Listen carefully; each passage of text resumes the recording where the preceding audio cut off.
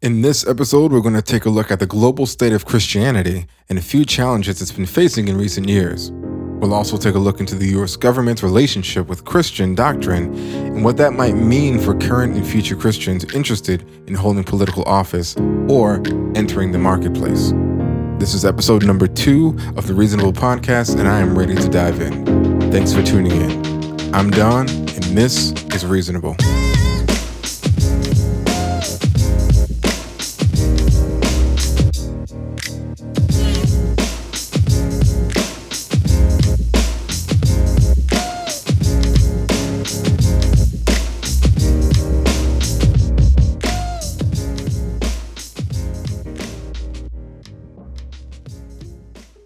I'm afraid what we're seeing happening on the world stage is a two-front push against Christianity.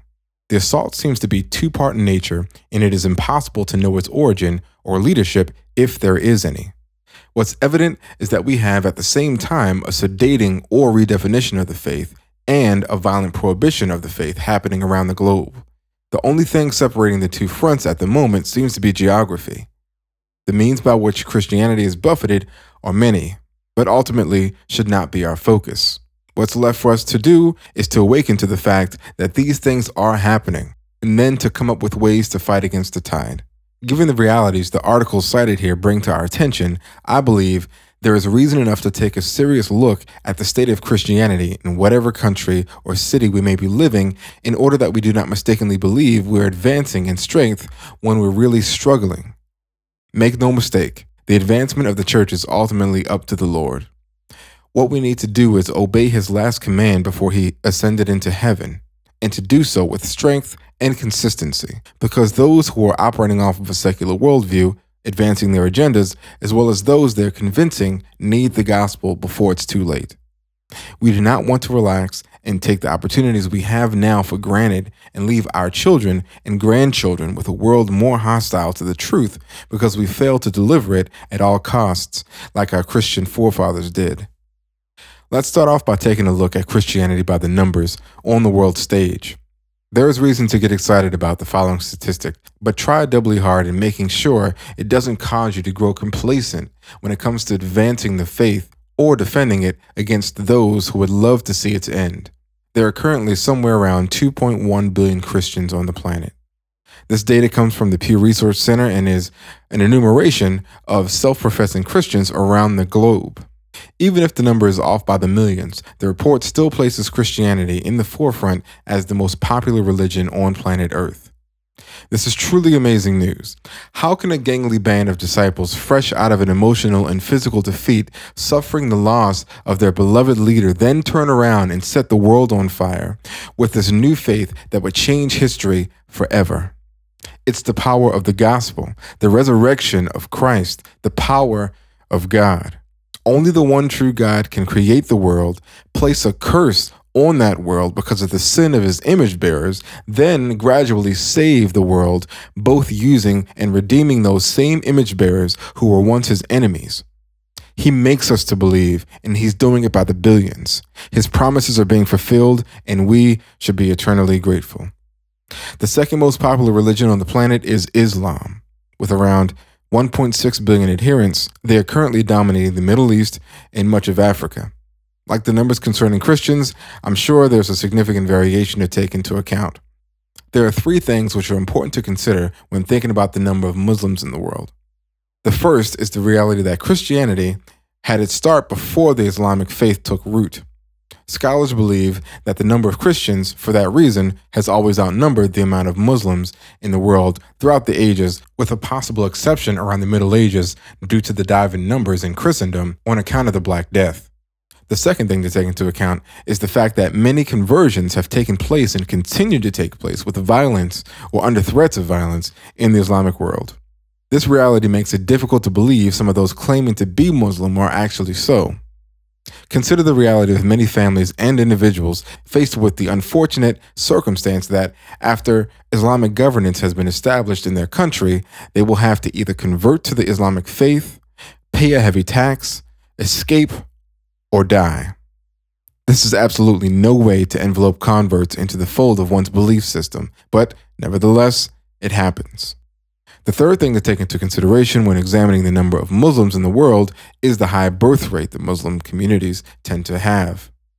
According to Pew, between the years 2010 and 2015, Islam had a birth rate of about 3.1 and Christendom had a rate of about 2.7.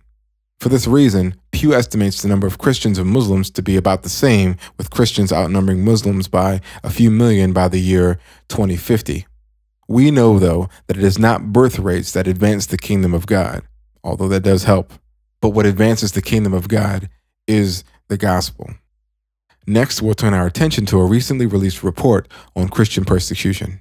Quote, in terms of the numbers of people involved, the gravity of the crimes committed and their impact, it is clear that the persecution of Christians is today worse than at any time in history. Not only are Christians more persecuted than any other faith group, but ever-increasing numbers are experiencing the very worst forms of persecution, end quote. That's a direct quote from a report on Christian persecution around the world done by an organization titled Aid to the Church in Need, or ACN. The organization commits itself to the documenting of Christian persecution around the world through, quote, fact-checking and project assessment trips, end quote. From the year 2015 to the year 2017, ACN studied the state of Christianity in 13 countries and found that 12 of the 13 countries worsened in terms of their treatment of Christians. The outlined country in the sample was Saudi Arabia, and it wasn't considered worsening in Christian treatment only because, quote, the situation was already so bad it could scarcely get any worse. The report highlights a number of trends across the world concerning the treatment of Christians: hangings, crucifixions, beatings, kidnappings, the destruction of property, the destruction of holy buildings and artifacts, and the list goes on. Countries we would not suspect might be hostile to Christians, given our limited knowledge of them, seem to have had significant problems treating Christians with dignity. Unfortunately, we see these places as their most popular city or as vacation destinations, instead of seeing the country as a whole, made up of people with beliefs and inclinations. A northern Nigerian diocese, for example, in 5 years experienced 988 killings and 71 majority Christian communities destroyed. 2,712 homes and 20 churches were also destroyed. A city in northeast Nigeria, which had been occupied by Boko Haram, reported that 1.8 million people had been displaced, 5,000 women had become widows, and 15,000 children had become orphans. These numbers are devastating to hear. We would never think this about the country of Nigeria. Although the persecution of Christians is not enforced or sanctioned by the state, it would seem the government, along with other governments around the world, are not doing enough to see the end of this mistreatment, this attempt at eradication. We're dealing with hearts and minds here, ultimately, and living in a country where there are hostile citizens who know where you live and worship is not much different than living in a country with a government hostile to Christianity. If these numbers represented some demographic other than Christians, we would likely rely on major secular outlets to do the speaking for us, although it would be mistaken to do so. Being aware of numbers like these is unfortunately a rare privilege of those who pay more than the average amount of attention to Christian affairs around the globe. May our voices be loud enough to make the world know about what's really going on out there concerning the plight of many Christians. It would seem like this will be of top priority in terms of aid and sympathy from cultural and political elites here in the West, given that they seem most interested in whatever is the most oppressed party any given month on the world stage, but it isn't. It's a sideline issue, a reality they're comfortable with. Ultimately, it will not be awareness that brings change in this area. They see the same statistics we do, but their rhetoric does not change. Their minds don't change when it comes to their attitude about Christians or the Christian religion. And most importantly, their minds and hearts, as far as I can tell, and I hope I'm wrong, are not moved closer to God when they witness this sort of self-sacrifice, this selfless love, this deadly dedication. I urge anyone listening to consider these uncomfortable statistics and seek out ways to help Christian brothers and sisters around the globe. Switching gears and turning our attention to the United States, we'll take a look at an article covering an exchange between a senator and a presidential appointee during his hearing. Emma Green, writing for The Atlantic in an article published June of last year, covers an interaction between Senator and former Democratic presidential nominee Bernie Sanders and Russell Vogt, a presidential nominee for Deputy Director of the Office of Management and Budget. The line of questioning Sanders was engaged in took a turn for the worst when he began a question vote about something he'd written and had published about his alma mater, Wheaton College. Wheaton College, you might remember, was covered a short while ago when one of their professors violated their statement of faith by claiming Christians and Muslims worship the same God. In response to this, Vogt wrote an article supporting the college in their decision not to tolerate the rhetoric coming from the professor in question. Now, having read his article, Vogt makes some very solid theological points, none of which are new to the Christian faith. In the article, he writes, quote, Muslims do not simply have a deficient theology. They do not know God because they have rejected Jesus Christ, his son, and they stand condemned. This is the key excerpt Sanders seems to have a problem with.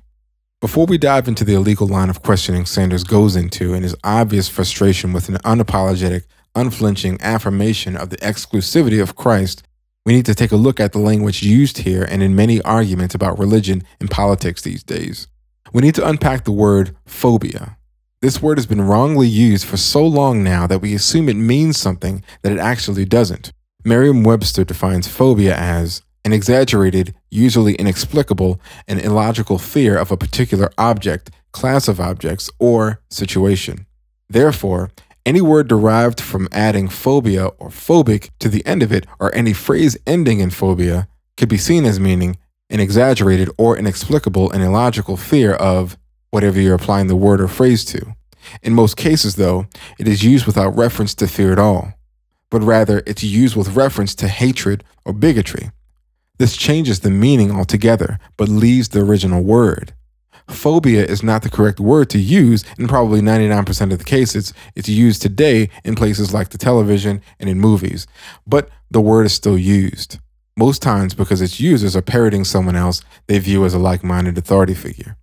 If the word phobia is the wrong word to use in most of the ways it's used now, for example, how Senator Sanders used it in his question, why is it still used? Without being sure of the actual reasons for this word being elevated to a buzzword status for the past decade or so, we can gather a few things based on what it does to an argument. Here are two things the improper use of the word phobia does when used in a discussion. First, the user, with or without their knowing, frames the matter in an improper light, causing confusion. When the word which means irrational fear is substituted in for the word hatred or bigotry, the truth of what actually might be going on is obfuscated behind two accusations, none of which are accurate.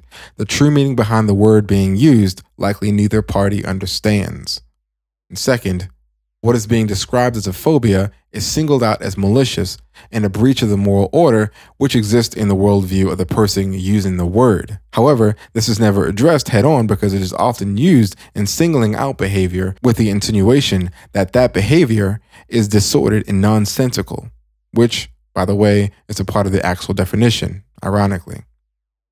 This is convenient for the person using it because a reasoned argument is not necessary on their part in this case.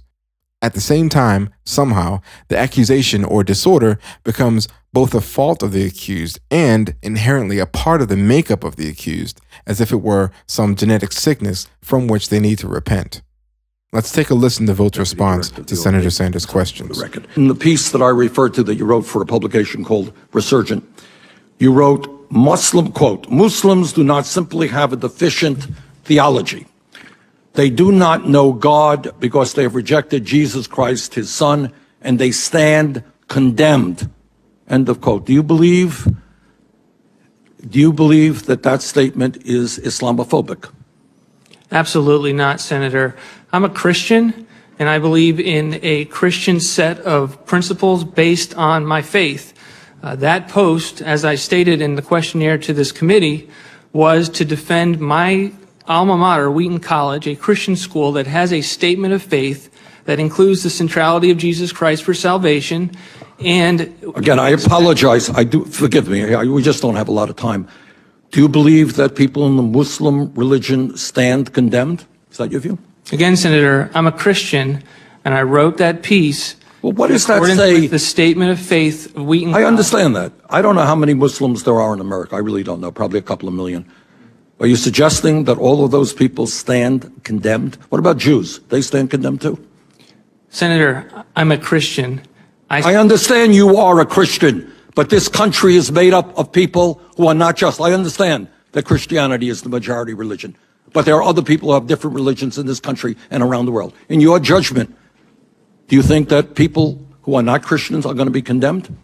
Thank you for probing on that question. As a Christian, I believe that all individuals are made in the image of God and are worthy of dignity and respect, regardless of their religious beliefs.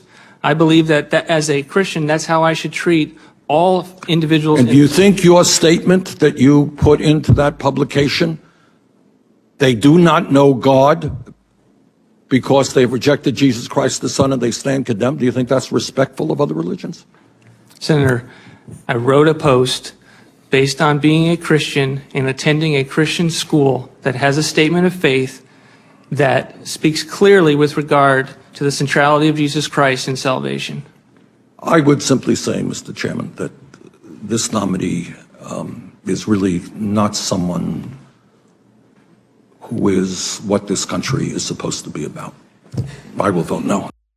Bernie Sanders has been living in this country, which is made up mostly of Christians, as he points out nonsensically, for long enough to understand that Christians believe in salvation from the wrath of God through Jesus Christ. We must make the assumption that this senator, whose constituents are likely mostly Christian, knows something about their belief system, something that defines their life and gives them purpose. Surely this ex-presidential candidate knows something about the religion of the majority of the population he was seeking to lead politically. The basic understanding of the difference between world religions is that, though they may have similarities in terms of their diagnosis of what's wrong with the world, they each have solutions to the problem which are all unique to each religion. This is what makes belief systems different from one another. There is no getting around it. If we can assume that Sanders knows well what it is that Christians believe, we need to ask the question, why did Sanders pursue this line of questioning? Why did Sanders open this line of questioning by citing a complaint accusing Vote of denying religious pluralism? Every single faithful adherent to any major religion could be brought this charge. Furthermore, this is not a requirement in the least bit for a citizen pursuing government service. Why did Sanders choose to question Vote over whether his statements were, quote, Islamophobic, making a clear misuse of the form of the word phobia? Why did Sanders meet Vote's response with the totally irrelevant point that he is aware of the fact that Christianity is one of the majority religions in the United States? They were splitting hairs over Vote's overwhelmingly orthodox belief in the exclusivity of Christ. They weren't arguing over what religion is the most prevalent. Why did Sanders become so obviously angry or frustrated by the refusal of Vote to go back on what he wrote concerning the exclusivity of Christ? Why did Sanders end his line of questioning with suggesting that Vote, someone who believes that salvation is only through Jesus Christ, is not someone who is what this country is about? And finally, how is it that Sanders, after this encounter, can remain so unrepentant on the matter and face little to no pushback from any other leaders within the Democratic Party? The answer to these questions lies in the truth that there is a strong anti-Christian wave overtaking the country.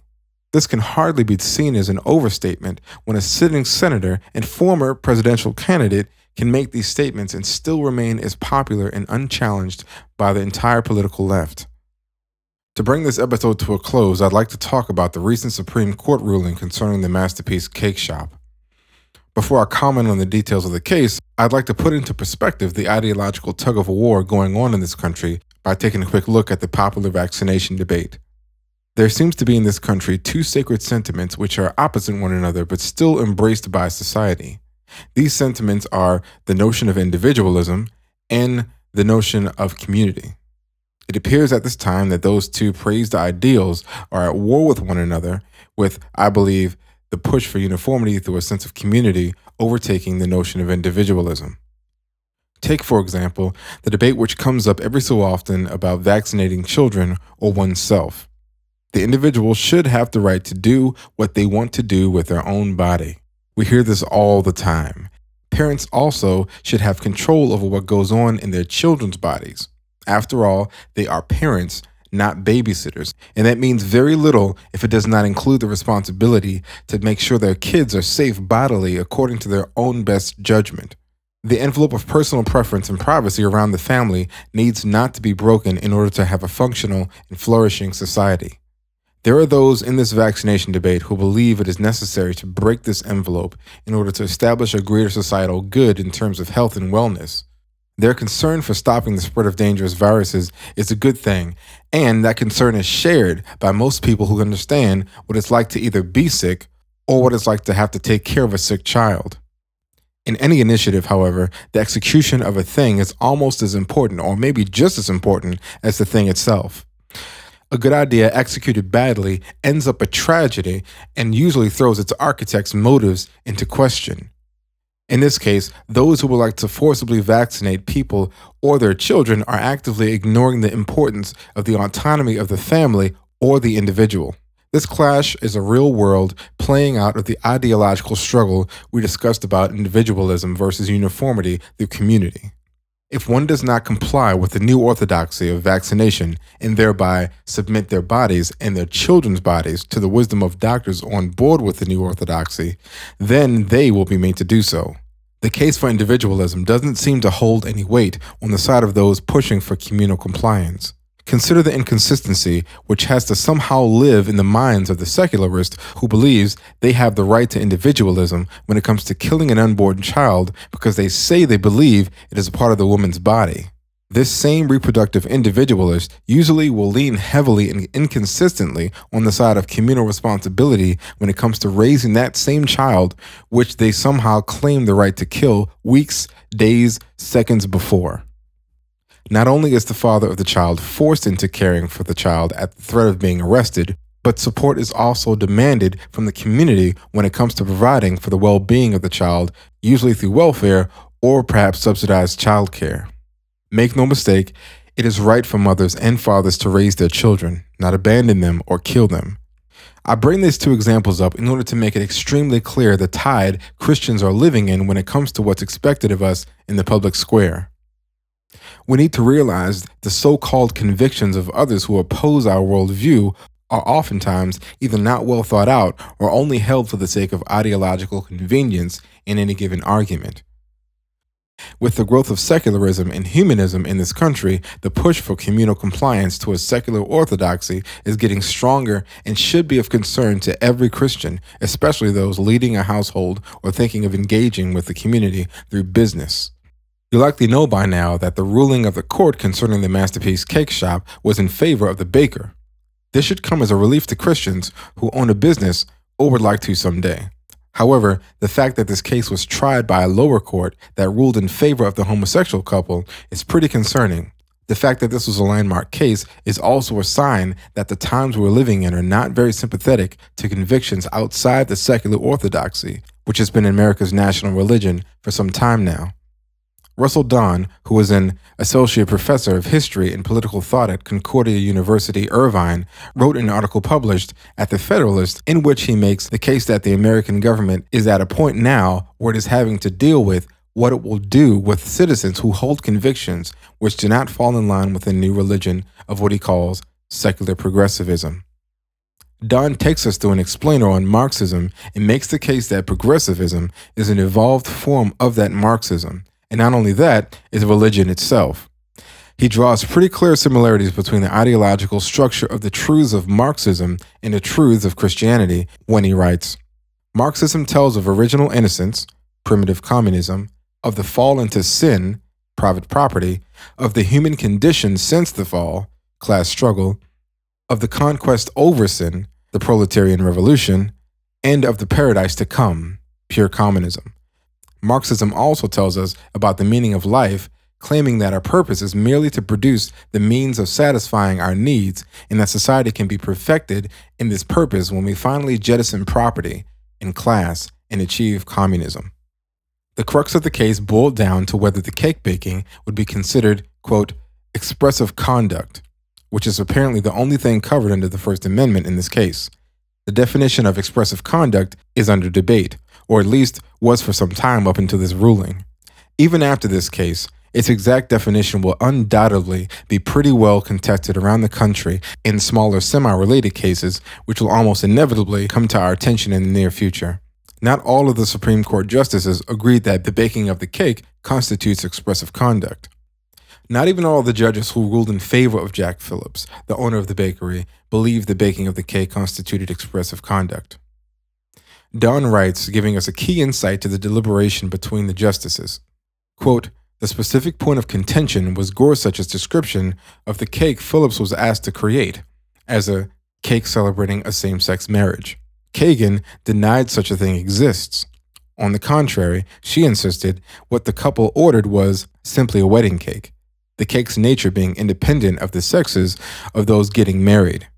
It's important to stop here and consider what Kagan, a sitting Supreme Court justice who is supposed to have a tight grip on the proper relationship between the U.S. government and its citizens, as well as the proper relationship between religious exercise and government restriction, believes. Let's say Jack Phillips has been in business for 10 years. That means probably 11 years ago, he decided to turn something he can do into a business. He decided to perhaps leave an already established career to make his own way in the business world. All his practicing, trial and error, adjustments, studying on the nuances of the bakery craft went into his eventual decision to take an uncertain leap and try to support himself on his craft. Imagine Phillips going out and purchasing with his own money, or perhaps planning every month his own finances in order to make sure he makes his lease without fail. Imagine Phillips going through the hoops of business ownership in order to comply to the laws regarding taxes as well as other restrictions. Let's also not forget about the health standards Phillips needs to make sure his craft and his business rise to meet. After considering these things, how can we come to the conclusion that Phillips's cake is, quote, simply a wedding cake? Investing oneself into one's own business and making its success sure because it connects directly to one's success in life according to the way one has chosen to live doesn't lend itself to treating one's product as simply the sum of its parts. We see this all over the place. Virtually all businesses have mission statements, either in writing or in essence, upon which they operate. There is something deeper to the work being done at any given business. Goods are just objects, or, quote, simply a wedding cake, to customers, but to the owner or to the person producing the good, it is an expression of their craft, their talent, their gift. No matter how simple or sophisticated it seems, it is directly connected to their livelihood and the mark they're leaving here on the earth. Kagan and Ginsburg, who, according to Don, both disagreed with the idea that the cake wasn't anything more than, quote, simply a wedding cake, end quote, have come to the conclusion that the products Phillips and anyone else, including those listening to this recording, produce are meaningless apart from their interpreted use by the customer, or in this case, the Supreme Court. In other words, if you or anyone you know who produces goods creates something which is to be sold for a specific purpose, in Jack's case, to celebrate a wedding, in step with the biblical and true definition, that purpose must, in the minds of the opposing justices, plus Kagan, take a back seat when confronted with an opposing interest, and in this case, that interest was the sexual revolution. Thinking Christians ought to come awake to the rising hostility when it comes to secularism here in the United States. The ideology has already flooded the public school system, the entertainment industry, the arts, sports, and most damaging, higher education. It's stories like these which should send a wake-up call to all Christian leaders and heads of households. There is no neutral ground. Everywhere is a battlefield of ideas, and we'd better be ready. And by God's grace, we will be. Thanks for listening. If you benefited from this podcast, consider subscribing. You can contact me online at twitter.com/I_M_Donald John, or at my website, www.donaldjohn.com, where you can find my email address as well as links to my other social media accounts. I look forward to hearing from you. I'm Don, and this is Reasonable.